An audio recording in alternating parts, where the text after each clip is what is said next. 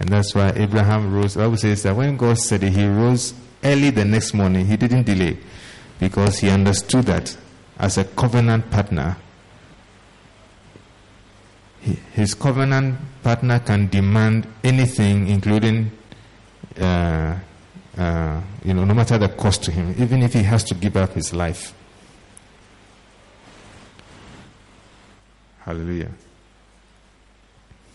So that may help us understand the extent of the giving, right? It's very it's complete. Hallelujah. So what that does is that it makes covenants very strong and very powerful. All right, they're very strong. So covenant arrangements are not entered into carelessly. All right.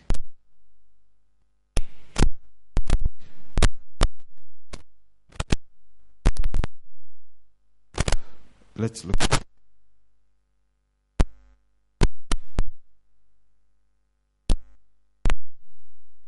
examples in Genesis 21.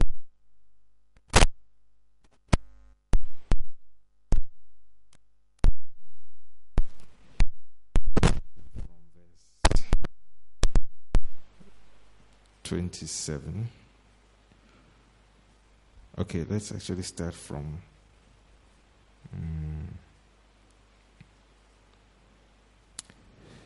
verse 22. It says, and it came to pass at that time that Abimelech and Phicol, the chief captain of his host — Abimelech was like a king in the area — spake unto Abraham, saying, God is with thee in all that thou doest. Now therefore swear unto me here by God, that thou wilt not deal falsely with me, nor with my son, nor with my son's son, but according to the kindness that I have done unto thee, thou shalt do unto me and to the land wherein thou hast sojourned. And Abraham said, I will swear. So the king of the area came to Abraham and said, I have been very nice to you. I have allowed you to live in my land. I have not troubled you. So swear to me, for I have seen that there's a power with you. So swear to me that you will not hurt me or my son or my grandson. All right? And Abraham said, I will swear.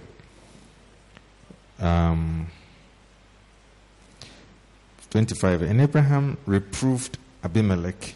Now Abraham began to complain because of a well of water which Abimelech's servants had violently taken away.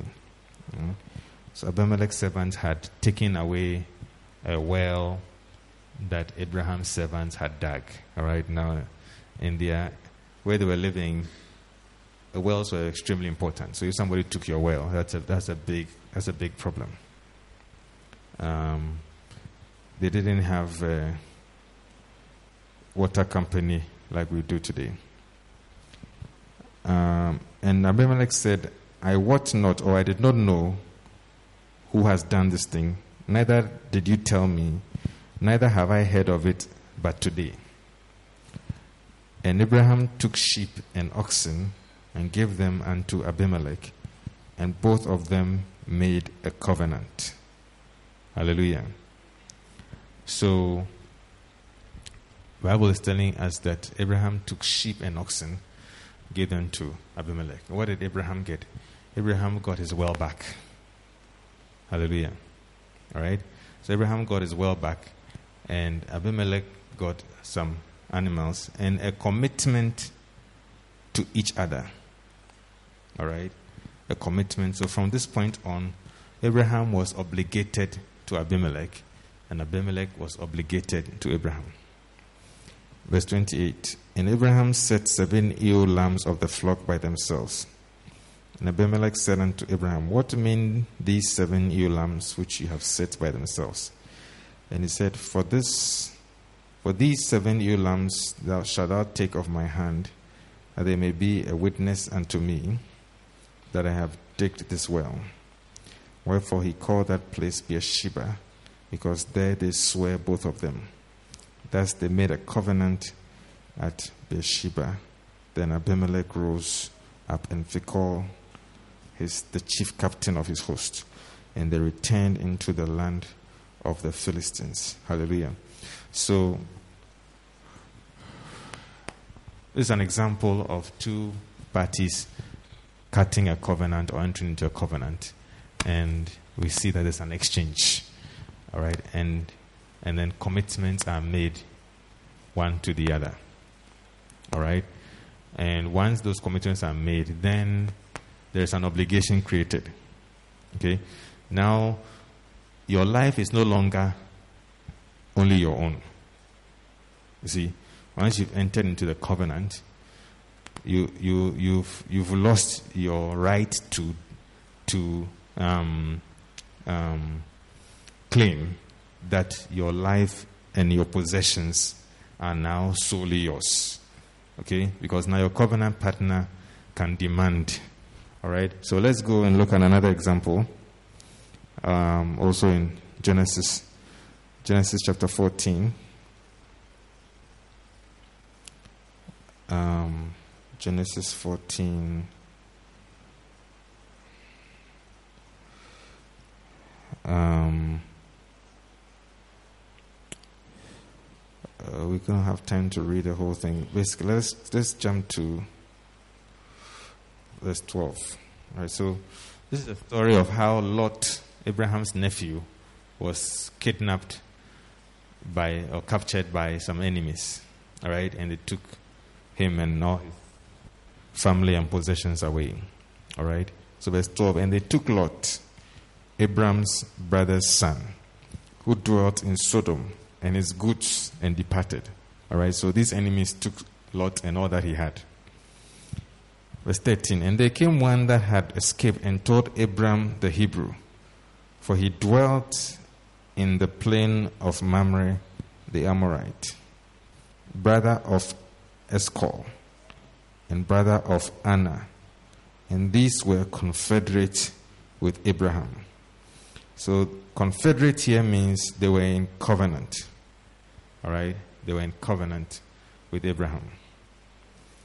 And when Abraham heard that his brother was taken captive, he armed his trained servants, born in his own house, 318, and pursued them unto Dan. All right? So let's jump. So they went to fight the enemies, and they won. Okay? So let's jump to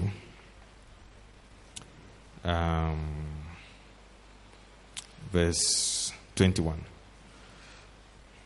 And the king of Sodom, so after they won and they returned, the king of Sodom wanted to reward Abram, right? The king of Sodom was the area that the enemies had gone to raid. So the king of Sodom wanted to pay Abram back, right? So the king of Sodom said unto Abram, give me the persons or the people and take the goods yourself. All right. So it says that all my people that were captured that you have gone for, give my people back to me. As for the things that you found, you can take the things. All right. That's what the king offered. And Abram said to the king of Sodom, I have lifted up my hand unto the Lord, the Most High God, the possessor of heaven and earth, that I will not take a thread, even to a shoe latchet, and that I will not take anything that is thine, lest thou shouldest say, I have made Abram rich. All right, so Abram said, I have sworn to God that I will not take even the thread used to sew your shoe buckle on. All right, I won't even remove the thread, so that you won't have a chance to say that you made me rich. All right, so that only God can claim that. Now, 24. Save only that which the young men have eaten, and the portion of the men which went with me, Anna, Eshcol, and Mamre, let them take their portion. All right, so you see that these three men, that in an earlier verse, I think verse 12 or 13, the Bible tells us that they were confederate with Abraham. When Abraham had to go and fight, they went along. All right? There was no record initially that they went with him, but at the end we found out that they went. Why? Because of the demands of covenant. Okay? That once Abraham was affected, they were affected.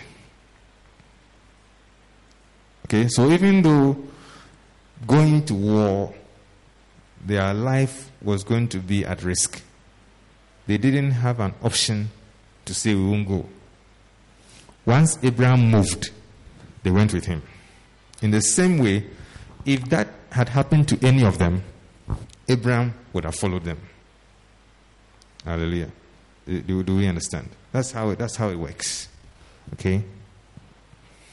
All right. So this is all just to help us understand covenant a bit better. Now, the other thing about covenant that we should be mindful of is that there is a connection or a form of an equivalence between covenant and worship. You see, both covenant and worship involve giving of yourself to another, or giving what is precious to you to another. All right? Either giving yourself, or giving your possessions, or giving something that represents you, or represents the value of your life, giving it to another. All right? And so when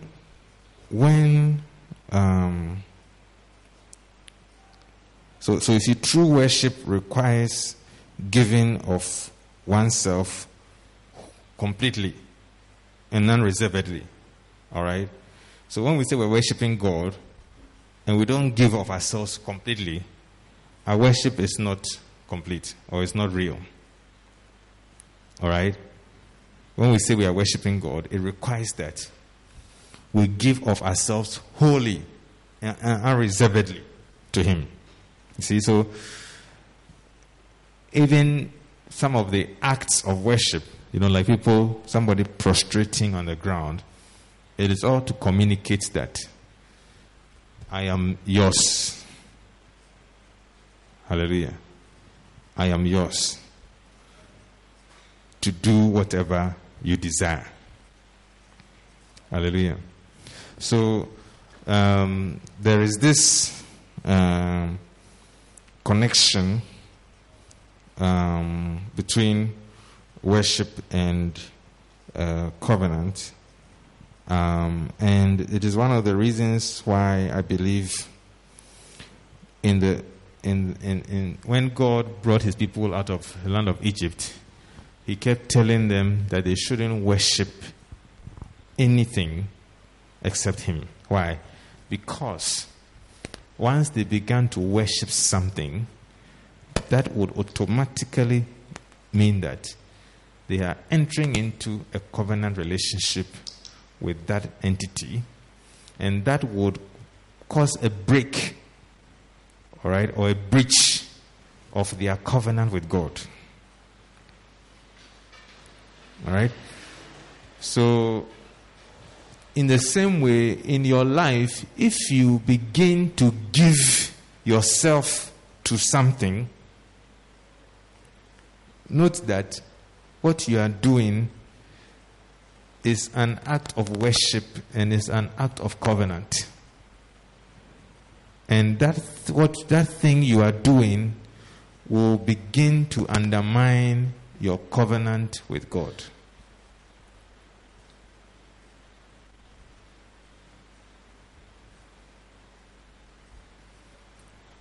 Okay?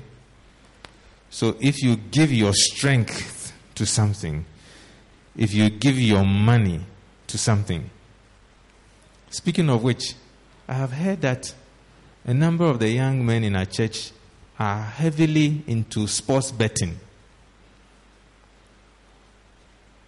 Yes. if you have been doing that, stop it. It's very addictive. If you realize you can't stop, come and see Pastor. Let him pray for you and advise you. Before you find yourself in something you never bargained for. So we need to be careful giving ourselves or any part of us that is valuable, giving it to anything. Because that act of giving something that represents you or something that is of value in your life, that act of giving it wholly to a certain entity or activity or whatever it is, organization, or whatever it is you believe in, it's an act of worship, and it's also a covenant forming action.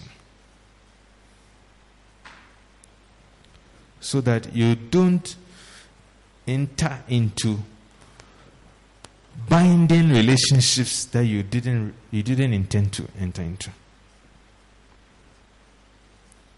You see? And that helps us understand addictions. Because for somebody to become addicted, they give more and more of themselves, or their money, or their time, or their energy, or their mind to a particular thing because of what that thing is giving back to them. And eventually, they become bound. And it's very difficult to break them away.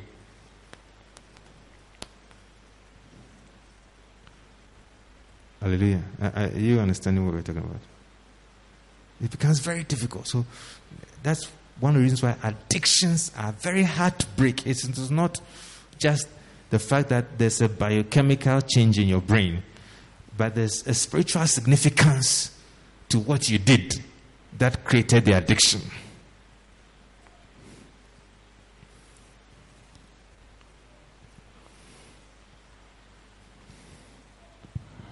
All right. So, because covenants require giving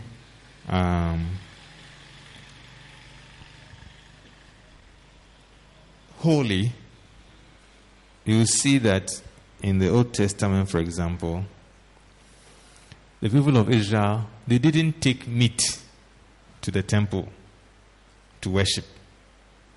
They took whole animals. Once they got there, the animals would be butchered. But they never took meat. Are you understanding the point I'm trying to make? Okay, maybe you've never thought about it. But somebody will say it's all the same. You see, we are quick to apply a certain form of common sense when we are worshiping God, which does common sense and worship don't mix. We need to be very careful in our dealings with God that we don't begin to introduce common sense. Hallelujah. You have a question?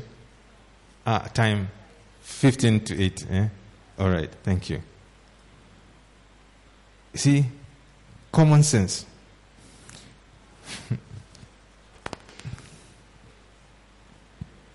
I heard of a certain man. All right, I'm just giving an example of how common sense doesn't work in spiritual things. A certain man who took some church money to travel to the US.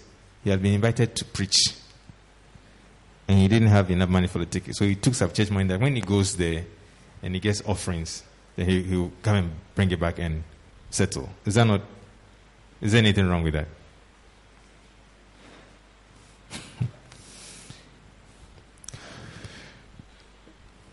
When this man got to America, a snake bit him.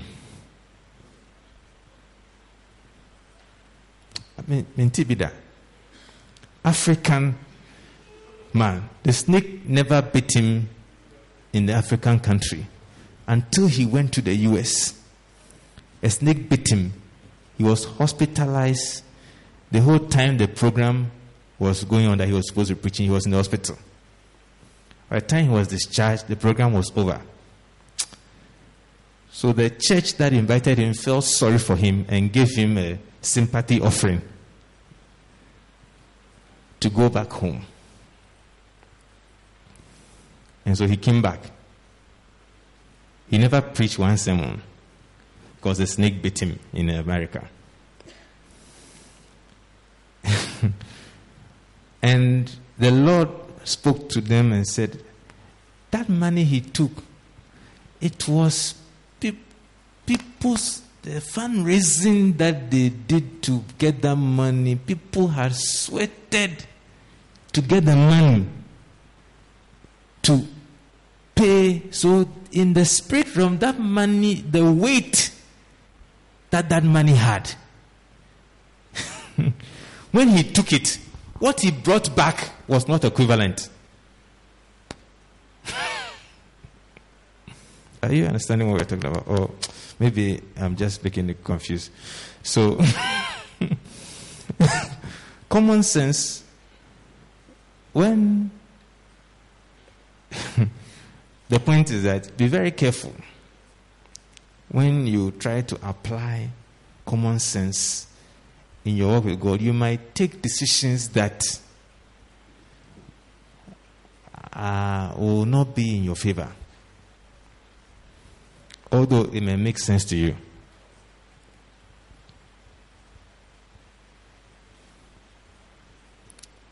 You know, like the widow's mite that she dropped in that basket. Jesus said she had given the greatest offering. It was because the weight of those 2 coins in the spirit, if anybody had stolen that money, the person's judgment would have been extremely severe, because the value of that offering before God, you understand, you end up in someone because you have caused financial loss to the kingdom of heaven. You see? And that doesn't make sense. You see, even an usher counting the money may throw it away. That, you see, you ushers, be careful, or you don't count money. Where's Uncle Ziki? You might find some 5 pesos in the, or 1 peso crying, but and you may not even add it.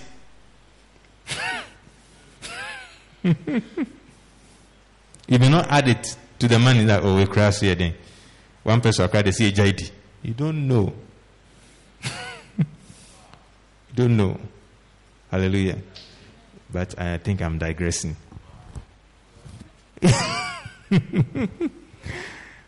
You don't know the weight. The Lord has been teaching me about spiritual weights.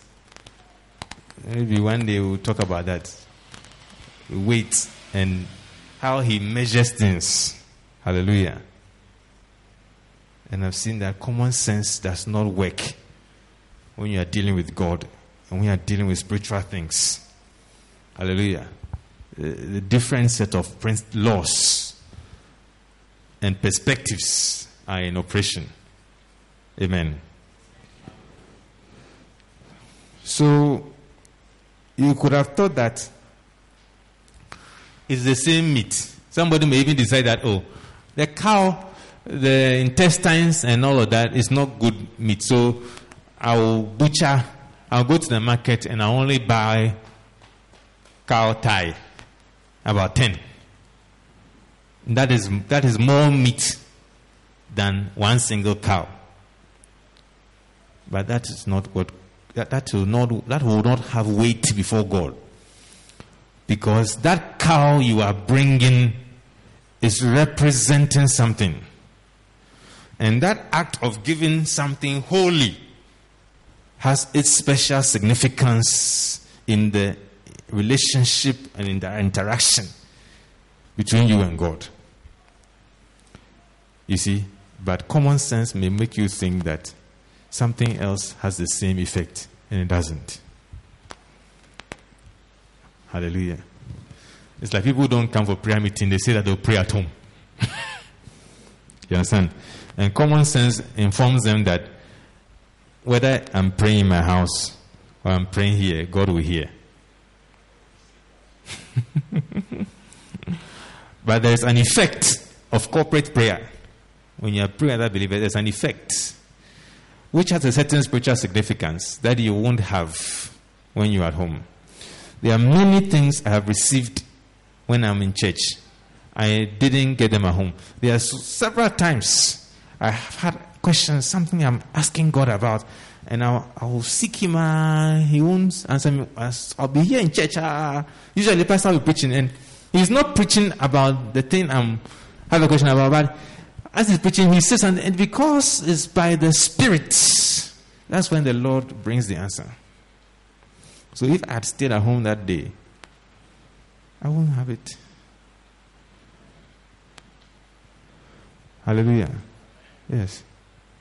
So let's be very careful that we don't try and rationalize our walk with God, because it is not the fruit of the intellect or of rational thinking. All right, let's continue.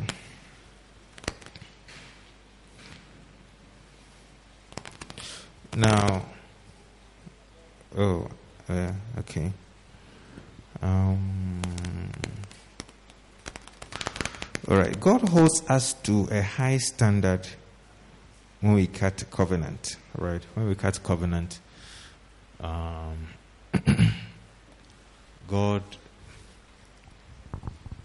God doesn't disregard it just because we made a mistake in doing it.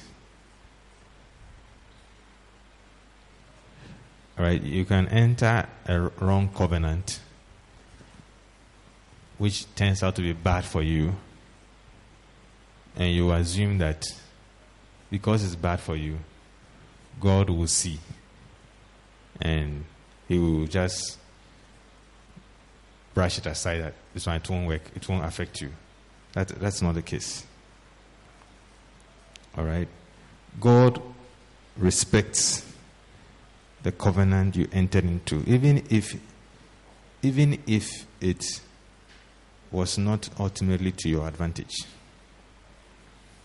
And we see that happen to Joshua and the people of Israel when they entered the promised land in Joshua 9. You can read from verse 3 to verse 20. We don't have time to read all of that, but there were some people in the promised land who came to deceive them that they had traveled from far away because they had heard about how God was working mightily in their midst, and therefore they had come and they showed them some old bread. So even this bread, when we set up the journey, it was hot from the oven. Now it has become dry and moldy. And as they were talking, Joshua and his elders began to feel sorry for them. And the people said that we want to enter into a covenant with you, right? Because of how powerful your God is. We have believed. And then the Bible says they did not ask God, but then they entered into a covenant with these people. They were called the Gibeonites. And they swore an oath before God that you people will be friends with you forever. And then when they finished, they found out that the people who were living next door and they had tricked them. All right? When I first read about it, I assumed that if the basis of the covenant was deception, that God would not compel Israel to honor it. But I was wrong. You see, that means that if you allow somebody to trick you and you marry somebody you shouldn't marry, don't come to God and ask Him to remove you from that covenant.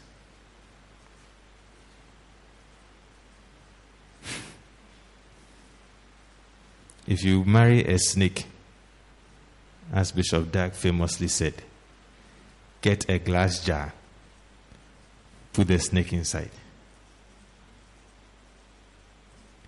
it cannot climb up the glass. It can see you, and you can see it, but it won't bite you.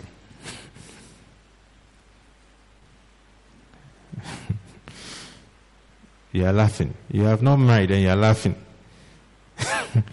The way you are laughing hard, may you seek God hard so that you don't end up with a snake. But if you call me in the night, that snake is biting you in your bedroom, I will just say, the Lord have mercy on you, brother. And I'll hang up and go back to bed. See, so many, many years later,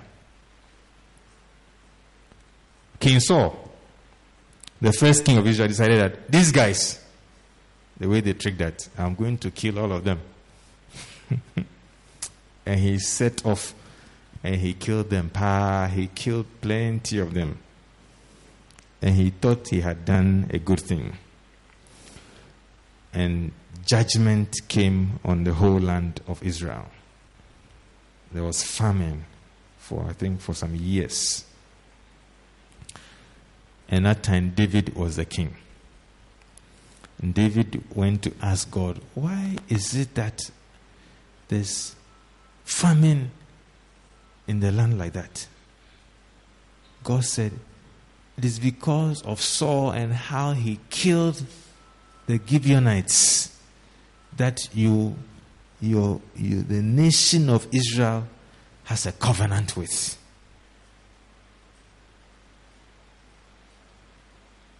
You see? Mm-hmm.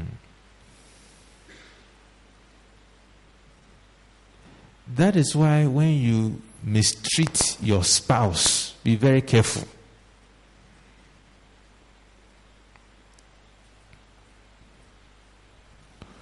Because God will look at the covenant you entered into and will begin to deal with you.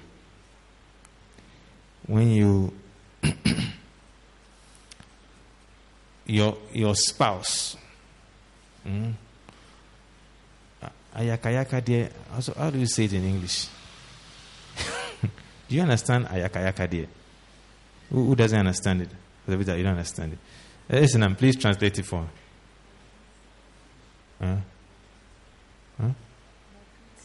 Maltreating. Yes, but that is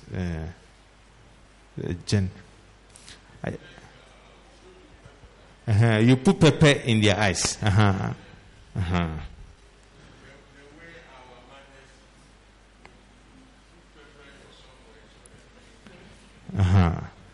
If you treat your spouse like that, know that God will come after you.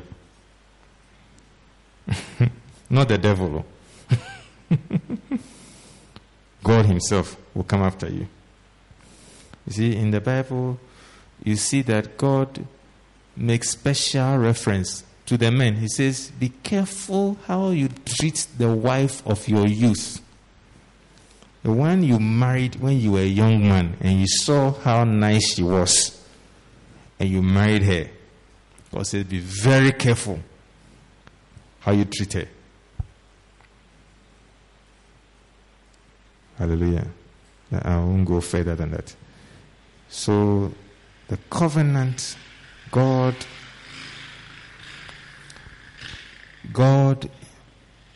is very protective. Hallelujah. So, if you think that you don't like your spouse anymore and you begin to mistreat them, be very careful.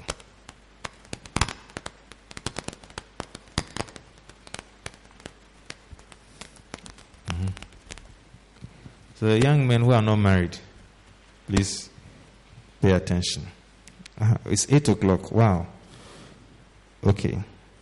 Let me just quickly talk about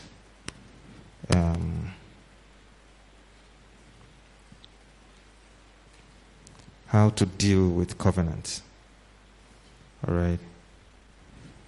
And then we want to spend some time praying. So,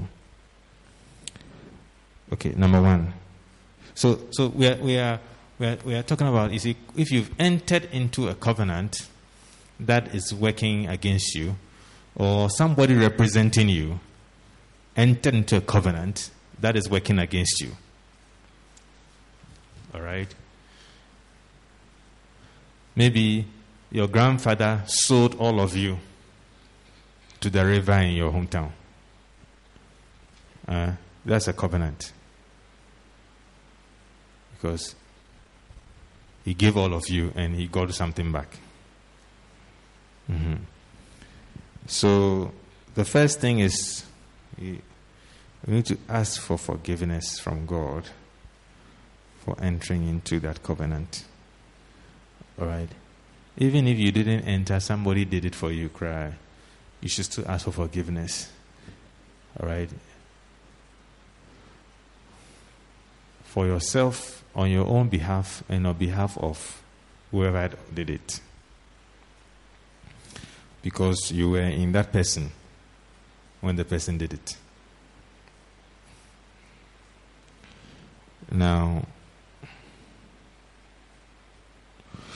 the thing with covenant is that when we spoke about contract, we said you have to go before a judge. All right? Covenant is not like that. Covenant, you have aligned yourself with someone. So what you need to do is to go and align yourself with someone more powerful than that one. Hallelujah. Yes. The second point is that you must align yourself with someone more powerful than the first party.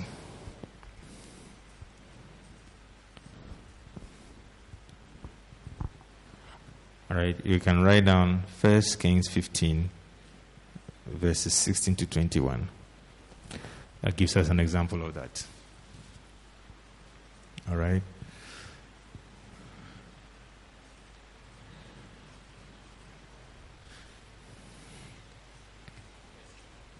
First Kings chapter 15, verses 16 to 21.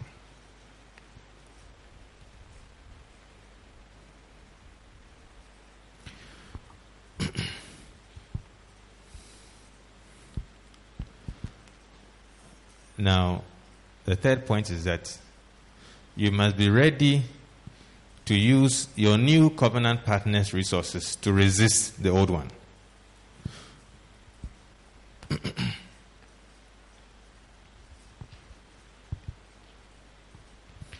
Because the old covenant partner may make claims on you. See, when he or she finds out that you have broken the covenant. So, you see, one of the easiest ways to break a covenant is to align yourself with the enemy of your covenant partner. All right? If you align yourself with your covenant partner's friend, that's not a problem. Once you align yourself with your covenant partner's enemy, you have broken the covenant. You see? Because now you have obligated yourself to the one who seeks the destruction of your covenant partner. All right? Am I making sense? So,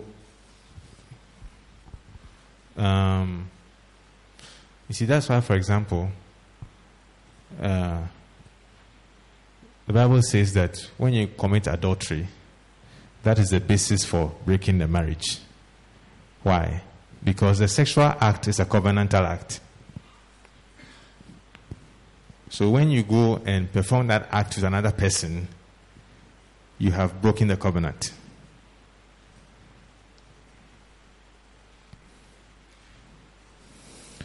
And those of you young men who are sleeping around with women, be careful, because what you are doing is a covenantal act. And don't think that it won't have any effect on you.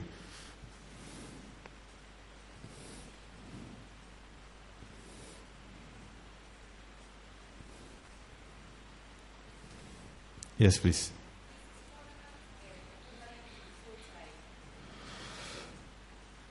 So, what is called a soul tie is typically the result of a covenant relationship that people have entered into. So it's one expression. All right?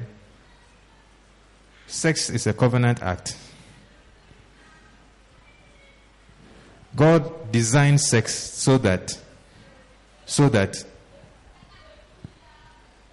if we obeyed him, the first time a woman has sex, there will be bloodshed. That's how God designed sex.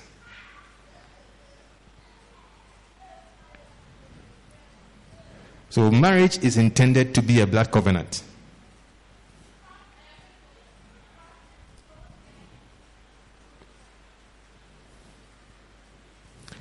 So if you treat sex casually, you have to ask yourself, why is it that in the Bible a lot of attention is given to sexual immorality? It is because it has consequences beyond, the Bible in the New Testament, the Apostle Paul made the argument. It has long-reaching consequences on you.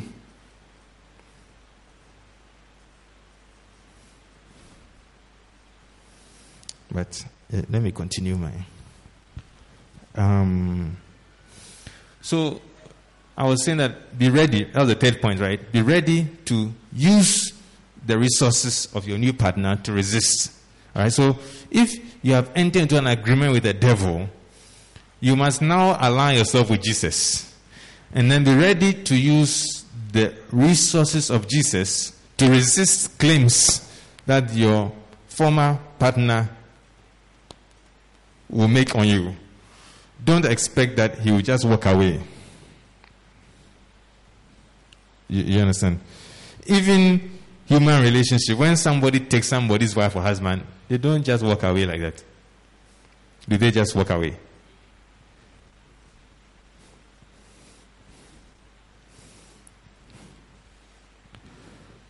You see? They don't just walk away. So,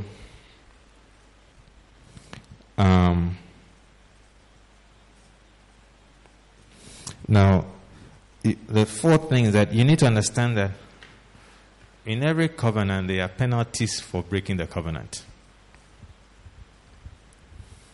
All right? I'm rushing, so maybe I'll have to go through this again. In every covenant there are penalties for breaking the covenant. All right? So those penalties must be addressed, or else they will take effect. All right? I won't go into how they should be addressed today, but just make a note of that. That's point number 4. The penalties associated with the covenant must be addressed, or they will take effect.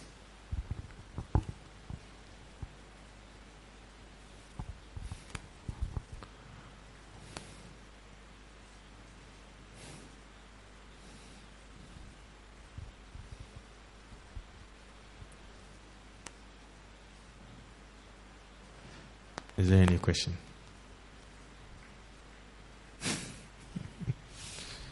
Hey, this.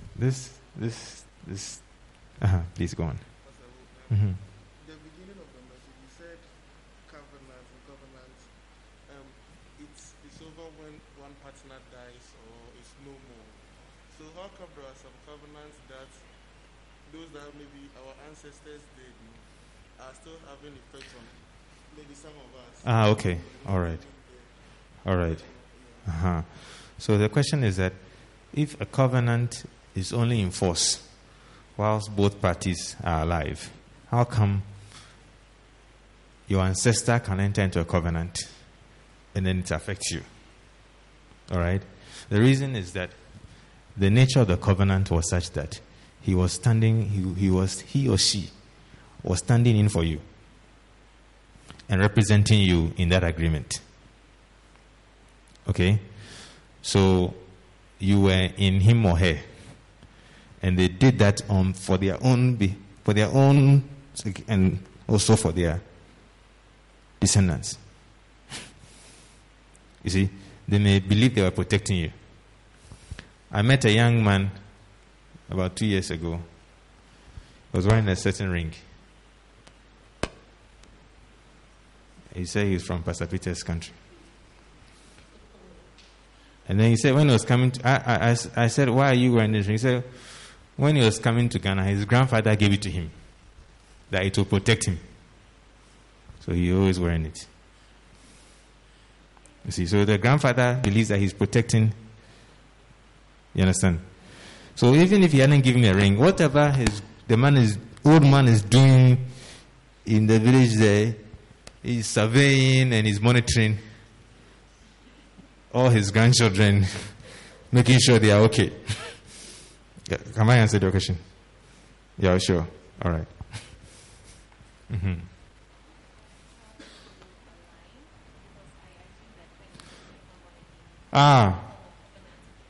All right. What extra alignment? Okay, wonderful. Thank you.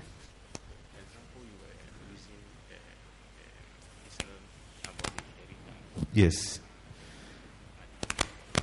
Okay. I don't remember what I said though. Also, yes, please. Also from. Yeah, I'm not sure whether your question. If I understood your question, unless I didn't get it, let me know. Why is it that in one case, in the case of marriage, when the person dies, the covenant is over?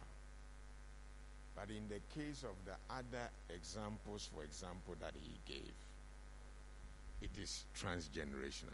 Was that your question? That was your question. Has it been answered? It's been answered. Okay.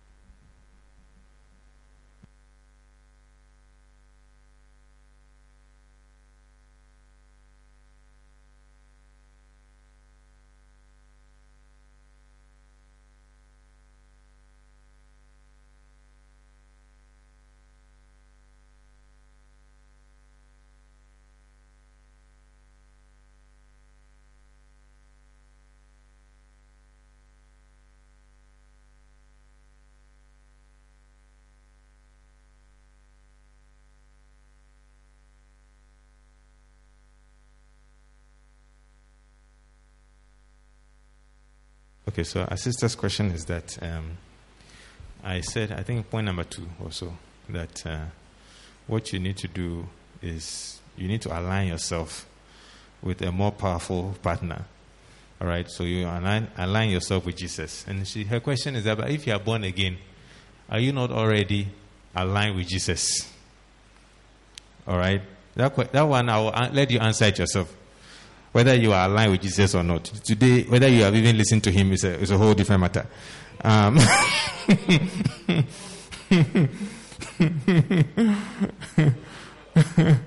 So the Bible says that being ready to avenge all disobedience when your obedience is complete. Hallelujah.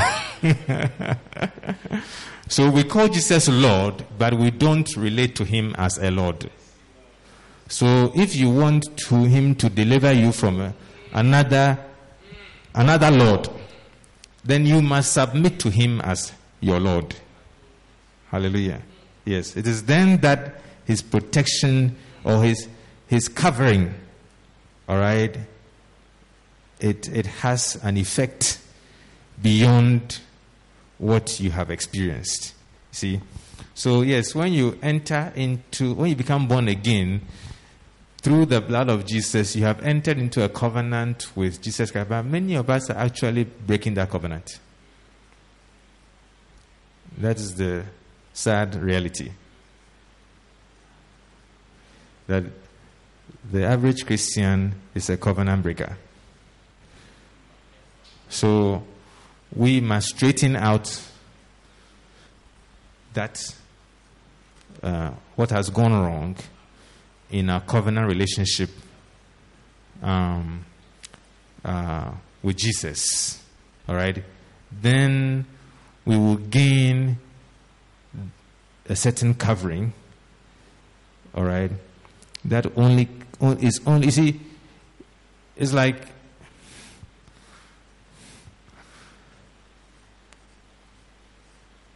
parents have rented a house or built a house. That's where their children, and they've secured it. That's where their children are safe. If their children will not stay in the house, but will always go and play on the street, there is no guarantee of the same level of safety on the street. Except when your parents says, go and do this on the street. Then, even when they are in their house, you are on their mind. Hallelujah. Are you understanding? So, we all need to be well aligned. All right? And we really need to understand what it means that Jesus is my Lord. All right? Because most of us, if not all of us, didn't grow up in a social system where there were lords and servants. So we have no idea. It was only storybooks that we read about some of these things. We don't understand what that means. So you need to take it upon yourself to understand, what does it mean when Jesus says he is your Lord? What does Lord mean? You see, just like many of our sisters don't understand what Miura means. Yes. Many wives today, including possibly some of those here, don't understand what Miura means. That means my Lord. But I will not go in that direction today. Hallelujah. Please, have I answered your question? All right. Any other question? Hey. We want to pray. Oh?